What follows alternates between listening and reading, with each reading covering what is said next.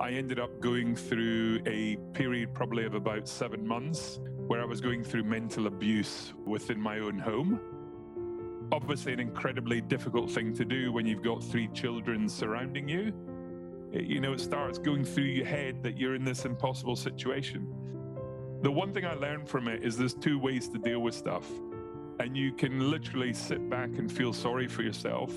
You can go down the route of drinking, and that doesn't help you get anywhere. Or the other way is being positive. Because people get into a rut. And once they're in that rut, it's very difficult to get out of. And the only way to do that is by communicating to people.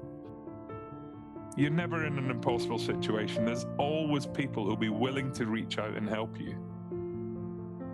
You can't change the past. All you can do is move forward.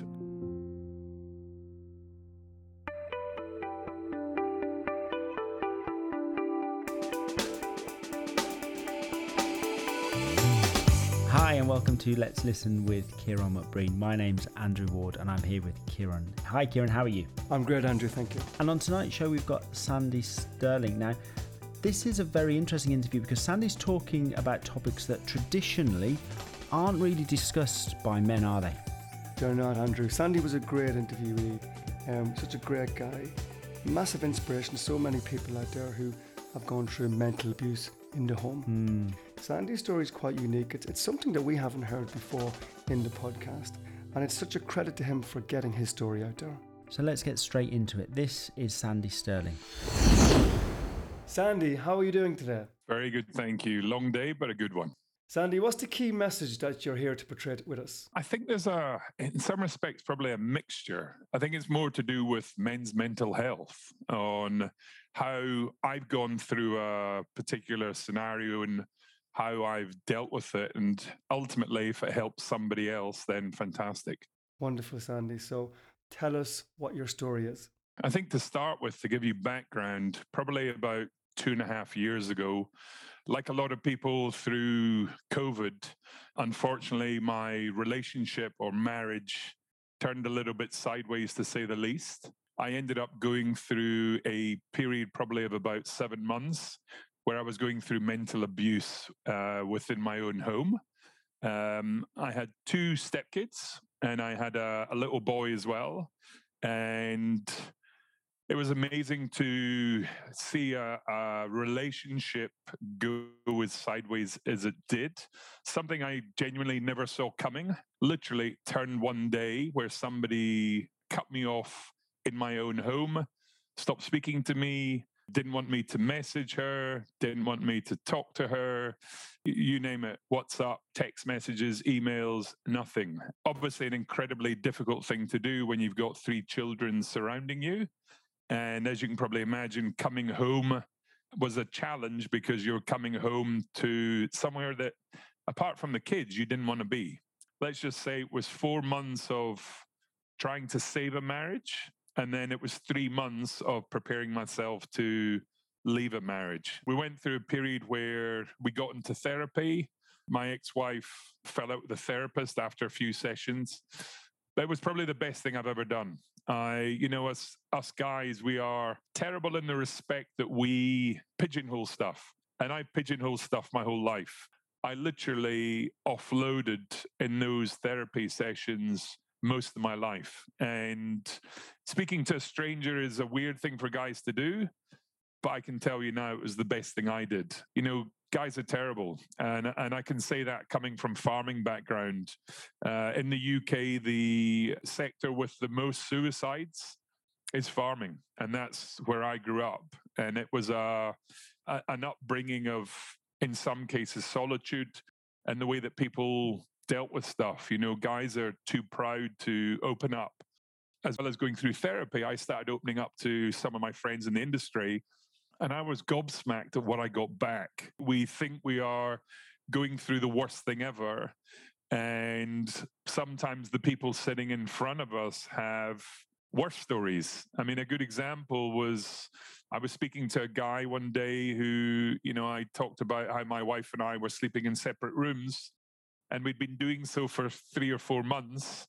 He told me, he said, well, my wife's suffering from depression and we've been sleeping in separate rooms for 7 years. So yeah, listen, it was an incredibly difficult time, but the one thing I learned from it is there's two ways to deal with stuff. And you can literally sit back and feel sorry for yourself. You can go down the route of drinking, and that doesn't help you get anywhere. Or the other way is being positive. When you face a challenge, is sharing, talking about it, and being proactive. I mean, through the scenario I went through, I dealt with a therapist. I'm very spiritual, so I spoke to a healer. I saw, bizarrely, a Scottish psychiatrist for one session who, come the end of it, I just opened up and told him everything. And he turned and said, I know exactly what you've gone through because I've been through the exact same thing myself. And he said it is mental abuse within your own home. One of the things that I did through that period, I set myself a sporting challenge. Now, anyone who knows me and has known me training wise, playing rugby, the one thing I've always been very good at is being lazy. Put a ball in front of me, I'll run the whole day. Ask me to train to chase that ball, I'm not interested. Having grown up on a farm and had the physical nature of the job, I didn't like training. I never have.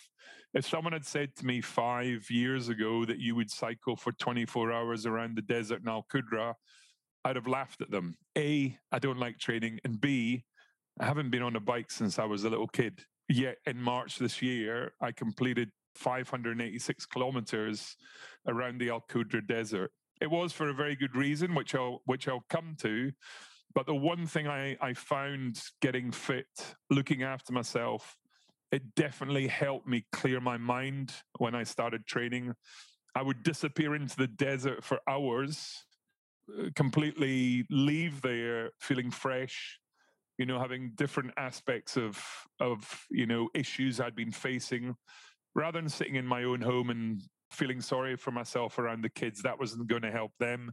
It certainly didn't help me. There are different ways of dealing with stuff, and it was a huge thing for me to do. Thank you, Sandy, and thanks for sharing that with us. I appreciate it's not easy. Sandy, if I can go back to the phrase mental abuse, could you please tell us more about that? Abuse can be in many shapes and forms. As you know yourself, you can either have physical abuse or mental. It was there'd be days where I would come home, literally, if the kids weren't there, my ex would get up and walk out of the room. She wouldn't engage in any conversations. I mean, being ignored by somebody that you were very close with was very difficult to deal with. I think you know what, you then start questioning yourself. You start looking and overanalyzing every little thing you've done. And I think the one thing that I did was I started reading books. You then start going, well, I could have done this, I could have done that. The biggest thing around it is you can't change the past. All you can do is move forward. That's why I say you've got to keep looking forward, because what's gone past you, there's no way to bring back. Certainly the mental aspects were very difficult to deal with. My son is too young to understand, whereas I was dealing with kids that were early teens. They were very confused. They'd already been through it once, and now they were going through it a second time. Dealing with them was very difficult, because she basically stopped me from spending time with them. She stopped me turning up to their training. She literally was then taking them to training at night time and coming back really late. So I was, rather than sit up and wait for them to come home, I literally was putting my son to bed circa 7:30, 8 o'clock, and going to bed at 8 o'clock myself. And what it did was, I could either, as I say, feel sorry for myself. It made me increase my training. So I was getting up first thing in the morning and going out. I mean, I in the build up to the cycle in March, I was, I was just doing silly hours on the bike. And it meant that when the 12 hours came up, which was my first challenge, it was very easy. I don't think you can say the words overtrain. I overtrained. I didn't struggle at all. But yeah, it was a very horrible thing to go through. And that's why I say, by opening up and speaking to others, it helped me enormously. Thanks, Sandy. And we're going to get to the MND stuff very, very soon. But before we do, did you ever find out what was the reason behind this mental abuse, this silence in the home? In all honesty, no. I mean, my ex and I unfortunately went through some miscarries. That didn't help. As I say, I never saw it coming. I've had little reasons about financials and this and that. And in all honesty, none of it really makes sense. What I have found out in the aftermath is it isn't the first time she's done it. She also cut off her previous ex-husband in the exact same way, which in some respects sounds terrible, but it was a relief to hear, because you keep overanalyzing and questioning yourself over, could I have done this? Could I have done that? The biggest thing for me ultimately is I have he's nearly 5 years old son, and my focus has been 100% on him. Ever since I moved out, I think over the 18 months that I've been living separate, I've only used a babysitter 3 times. My focus has 100% been on him and making sure that he's okay. And what is this young gentleman's name? His name is Angus. Not very Scottish. Very good. Well, Angus is very lucky to have you in his life. What do you like doing with Angus at the moment? Well, it's been kind of eye-opening with Angus. He's now realizing that his dad is doing some physical challenges on the bike. So I did a 12-year cycle, a 12-hour cycle. It went that well that the following year I decided to do a 24-hour cycle. On this particular occasion, Angus was waiting for me with 50 meters to go. And my son I'm the youngest boy of 5. He's got that Stirling competitive edge that when we went over the finishing line, he turned to me and went, "I won." Which was, there was a few little thoughts that went in my mind that aren't repeatable. And then he looked at me and went, "Daddy, can we do it again?" And obviously I said, not until some other day. But listen, our time together is full on. I'm trying to help him draw. I'm helping him with his schoolwork. Because I do business development, being able to speak to people and even more so with what I've gone through, it's now getting me to prepare him to speak to older people. So I get him talking when he's speaking to older people talking about his holidays, talking about his school, because in all honesty, it's been my best asset, is being able to speak to people. And it's why I wanted to do this, because I know, having met a few people over that COVID period, that, all us men are having issues. And we're terrible at sticking our hand up and reaching out, and I see some of the, situations that come up on British Dads Dubai, and it's, Kieran, obviously with you and I, we've had a conversation about it, and I do think it's incredibly important. I've had my dark days, and the one thing that men have got to understand is you're not alone. There's loads of other people going through similar scenarios to you. And sometimes they're going to be worse. One of the experiences I've never really shared was years ago, I lived in South Africa. I had a golf tour company in Cape Town for 2 years. And I used to deal with kids that were HIV positive in the townships. They taught me so much, that they had nothing, no parents, and yet they were happy. And yet we have everything, and we're never happy. And the worst bit is, we live in Dubai, where I remember years ago, Cafu suddenly appeared, and I thought, it's only lazy people that will use Cafu. Guess who's using the Cafu app as soon as we finish this? It's small things like that. And we think we're going through bad times, and yet we can get on a plane and go and see our family. We come home and we open a fridge and there's food. We turn on the tap and there's water. There's so many things that we forget how lucky we truly are, because when we go into these dark clouds and we don't share, we just, it just gets worse and worse. And, it starts going through your head that you're in this impossible situation. You're never in an impossible situation. There's always people who'll be willing to reach out and help you. Sandy, you've highlighted some amazing topics there of interest, and you've identified speaking and communicating and your cycling, your exercise, as strategies you've used to overcome your challenge. For anybody else going through something similar, what would you say to them? Find your passion. You don't need to do sport. if you're into music, if you're into dominoes, if you're into reading books, find something where you can integrate yourself within a group. Don't hide. The one last thing you cannot do, and I know at the time going for a few beers sound good, and they do, but then it becomes a few beers, and then it becomes a few more beers, and suddenly you start not looking after your health. Suddenly you start putting on weight. Suddenly the feel good factor of maybe the shape that you had before is growing, and suddenly everything feels a little bit darker. Your life isn't going the right direction. For me, it was sport. My background is sport, but I've taken on something that I've never done before. Cycling wasn't, and I got into actually by default, where I had a friend of mine who passed away from malaria, and two of his friends wanted me to sponsor him, which I did do. And I reached out to Sean Killer, who's the architect behind Museum of the Future, and it was his twin sister that was married to my friend. I reached out to Sean and said, look, you'll want to sponsor these guys? And he replied, love to. But my wife and I are also cycling the Cape Argus. So if we're doing it, so are bloody you. I then had 2 months, A, to get fit, and B, get on a bike since I was a kid.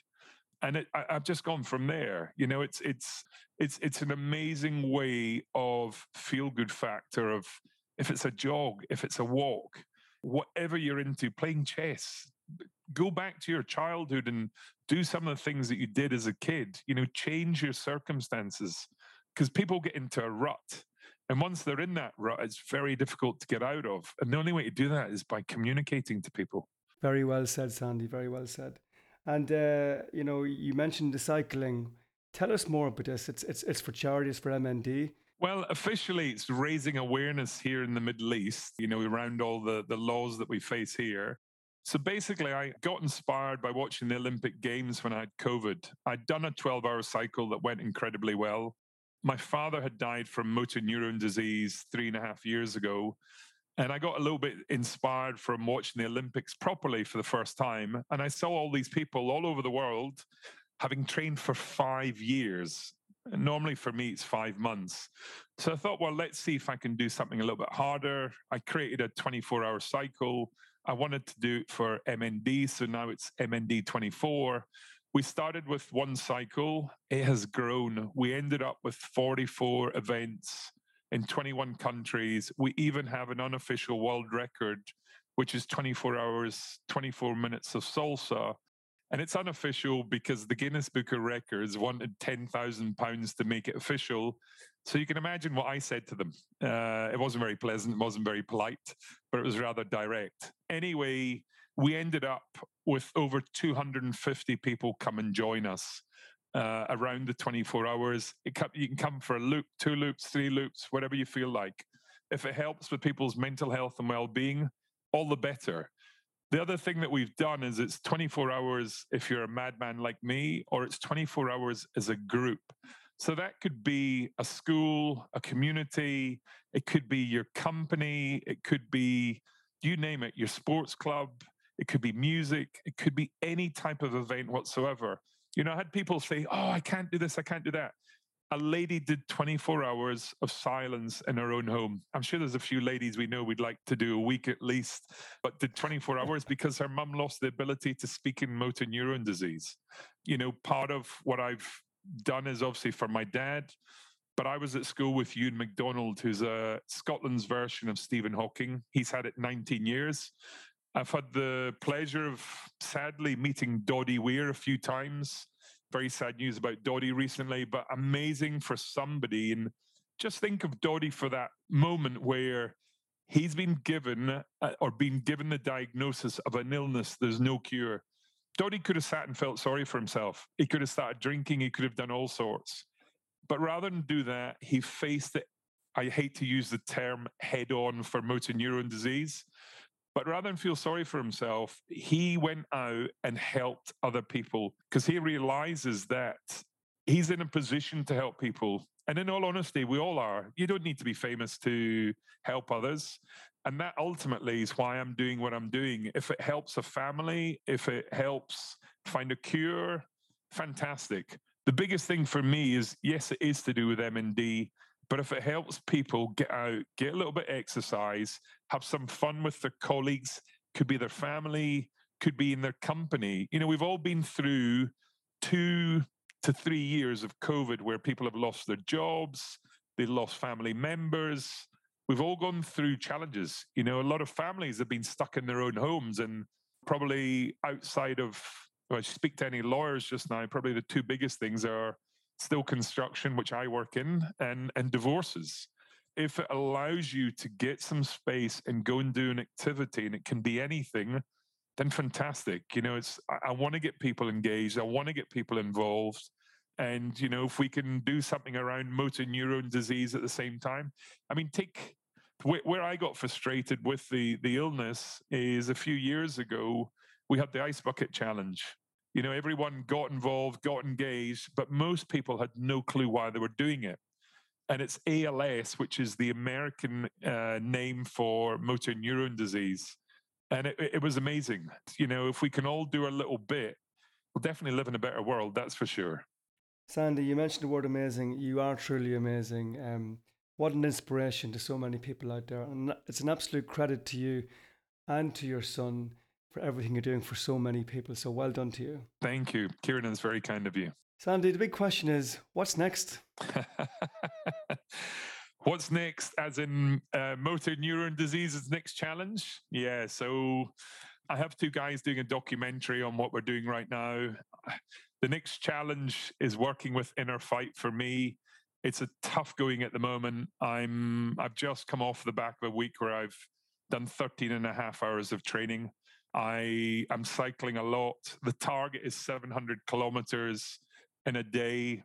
So to give you a UK perspective, that is cycling from Dundee to Oxford or Edinburgh to Crawley, just south of London, in one day. It's 435 miles. A lot of people say you're cycling on flat. Well, when I did my dad's first cycle, the 12 hours, we had a full-on sandstorm. This past year, or when I say March this year, it was 37 degrees the day before. It was predicted 32. We actually had, for 3 hours, 12 until 3 in the afternoon, we had 44 degrees of heat. It was very tough going. And to be fair, the guys from Inner Fight, Marcus and his guys, were absolutely awesome. They kept us going. So I got them involved on this cycle. It's been eye-opening. Let's just say that I'm sitting on a rather sore bottom at the moment. Training is definitely tough. It's gone up a great deal, but you know what? It's worthwhile. It's, you know, to see 250 people come out this March and join us was amazing. Unreal, Sandy. You've just frustratingly taken away my punchline. I was going to say, I hope you've got a very soft saddle. I'd imagine your backside is pretty irritated at this stage. Kieran, you must know what I've just been doing. I've actually just been for a bike fit, and I've just gone and bought a new saddle that is the latest technology, and I've already tried it, and it's much needed. It's a long time. Listen, the other thing that I which has been superb is there are 11 other guys who've all put their hands up to come out and do the 24 hours with me, which is quite incredible. And there's one or two of them who have also been affected by motor neuron disease recently, where they've got friends that have passed away. But it's incredible to see people getting involved. And as I say, the more companies we get involved, I mean, kind of the overall plan is to use every single facility in the UAE, whether that's the Do Arena, the Etihad Arena, whether that's Duck-Tac, whether that's schools. We're now speaking to one of the schools that's attached to 26 others. If I can get kids education to understand the effects of motor neuron disease, because in all honesty, it is motor neuron disease. It's a bizarre thing that people don't understand, is that all your Parkinson's, your MS's, your Alzheimer's, they're all related. The problem is with motor neuron disease is you get tested for all of those, and when they get to the end and they don't know what it is, it's motor neuron disease. So I can tell you now, if they can find a cure for motor neuron disease, more than likely they're going to find a cure for all the rest of them. And that's why it's so important to me, because They don't know if it's hereditary. You get 1 to 3 years. And when you're told, that's it. Currently, there is no light at the end of the tunnel. There is no treatment that's going to stop that impacting your life. And, Doddy Weir, he had 3 sons that were teenagers. And, they've at least managed to understand. Rob Burrows, who's the rugby league guy, all his kids are below 10 years old. They have no clue what's happening to their father. And if myself, by doing what I'm doing, and all the other people who come out to help, if we can do something to help other people's lives, it's amazing. But at the same time, if it helps your own and it inspires you to do something for other people, fantastic. Very well said, Sandy. Sandy, for all our listeners out there, I'm sure there's many people that would like to jump on board and get involved and support and get you as much visibility as you deserve. Where can they find you? Well, good grief. I can easily give you my mobile number, but also my email address is just sandy.stirling@mnd24.com. But I'm on the British Dads Dubai groups. I'm easy to find. We're on all the social medias under MND24. Fantastic. And we'll put them on the show notes as well. Sandy Stirling, thank you so much for your time today. Good luck with everything you're doing and fair play to you. Thank you very much. Listen, it's an absolute pleasure. And if this goes out and helps some people, that's the least we can do. So well done to you and your guys as well. It's well done. I'm proud of you as well, because this is so important for people's mental health, particularly men. So that was Sandy Stirling. A really powerful interview, wasn't it, Kieran? It really was, Andrew. And as I said at the start, it's an absolute credit for Sandy to come on and to express his story, knowing that it's something that's not done. For any man out there to be saying that he was mentally abused by his wife, it can't be easy. So it's an absolute credit to him. Well done. Yeah, real bravery to come on and say that, because it's just not traditionally something that we hear a lot of. It's not, and obviously the strategies that Sandy identified that works for him, that will hopefully work for some of our listeners. But, everything he's doing for charity, the hours and hours of training, and it's just so exciting. That the future for what he's trying to achieve is very exciting. So let's just reflect a little bit on the strategies that he is implementing and how they can work for other people. Well, the first thing, he was talking about was just sharing the problem, and we talk about this very, very often. A problem shared is a problem halved. And just by speaking about it, so many people feel so relieved just to get it off their chest. So that worked for Sandy. He mentioned about finding a passion. Now, Sandy's passion is cycling, but, he mentioned that it doesn't have to be cycling. It can be anything, He did mention a few times, that it's very easy to slip down the alcohol road when you're not in a good place. And this is a negative spiral. We need to be very, very careful for stuff like that. And obviously, indirectly, Sandy's doing so much for charity, but he's been rewarded himself. He's doing it for so many good causes, but inevitably the time and effort he puts into this is making him feel good. So he's finding his purpose again. So through his passion, he's finding a new purpose. Yeah, it really was an excellent interview, and we wish Sandy all the best in his charitable efforts. And for anyone out there who would like to get involved, please just reach out. You can see the show notes. You can contact Sandy directly, and he'll happily get you on board. So let's all get on our bicycles and get going. Exactly. Now we are getting into the run-up to Christmas time.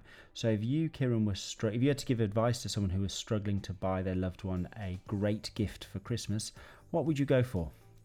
I suppose you just can't go wrong with a bit of perfume. Or maybe a book. Or maybe a book. Yes. Listen, Teenagers Are Challenging Stories and How to Help Them is available on Amazon. It's available in SuperValu in Cootehill, County Cavan in Ireland, and it's available directly from me here in Dubai. A wonderful book that will help so many people out there. The reviews have been amazing, and it's just a credit to everybody who contributed. So again, thanks to everyone, and please get your copy. And that's all from us on tonight's show. I will see you next time, Kieran. Take care. All the best, Andrew. Thanks so much for everything. Bye-bye.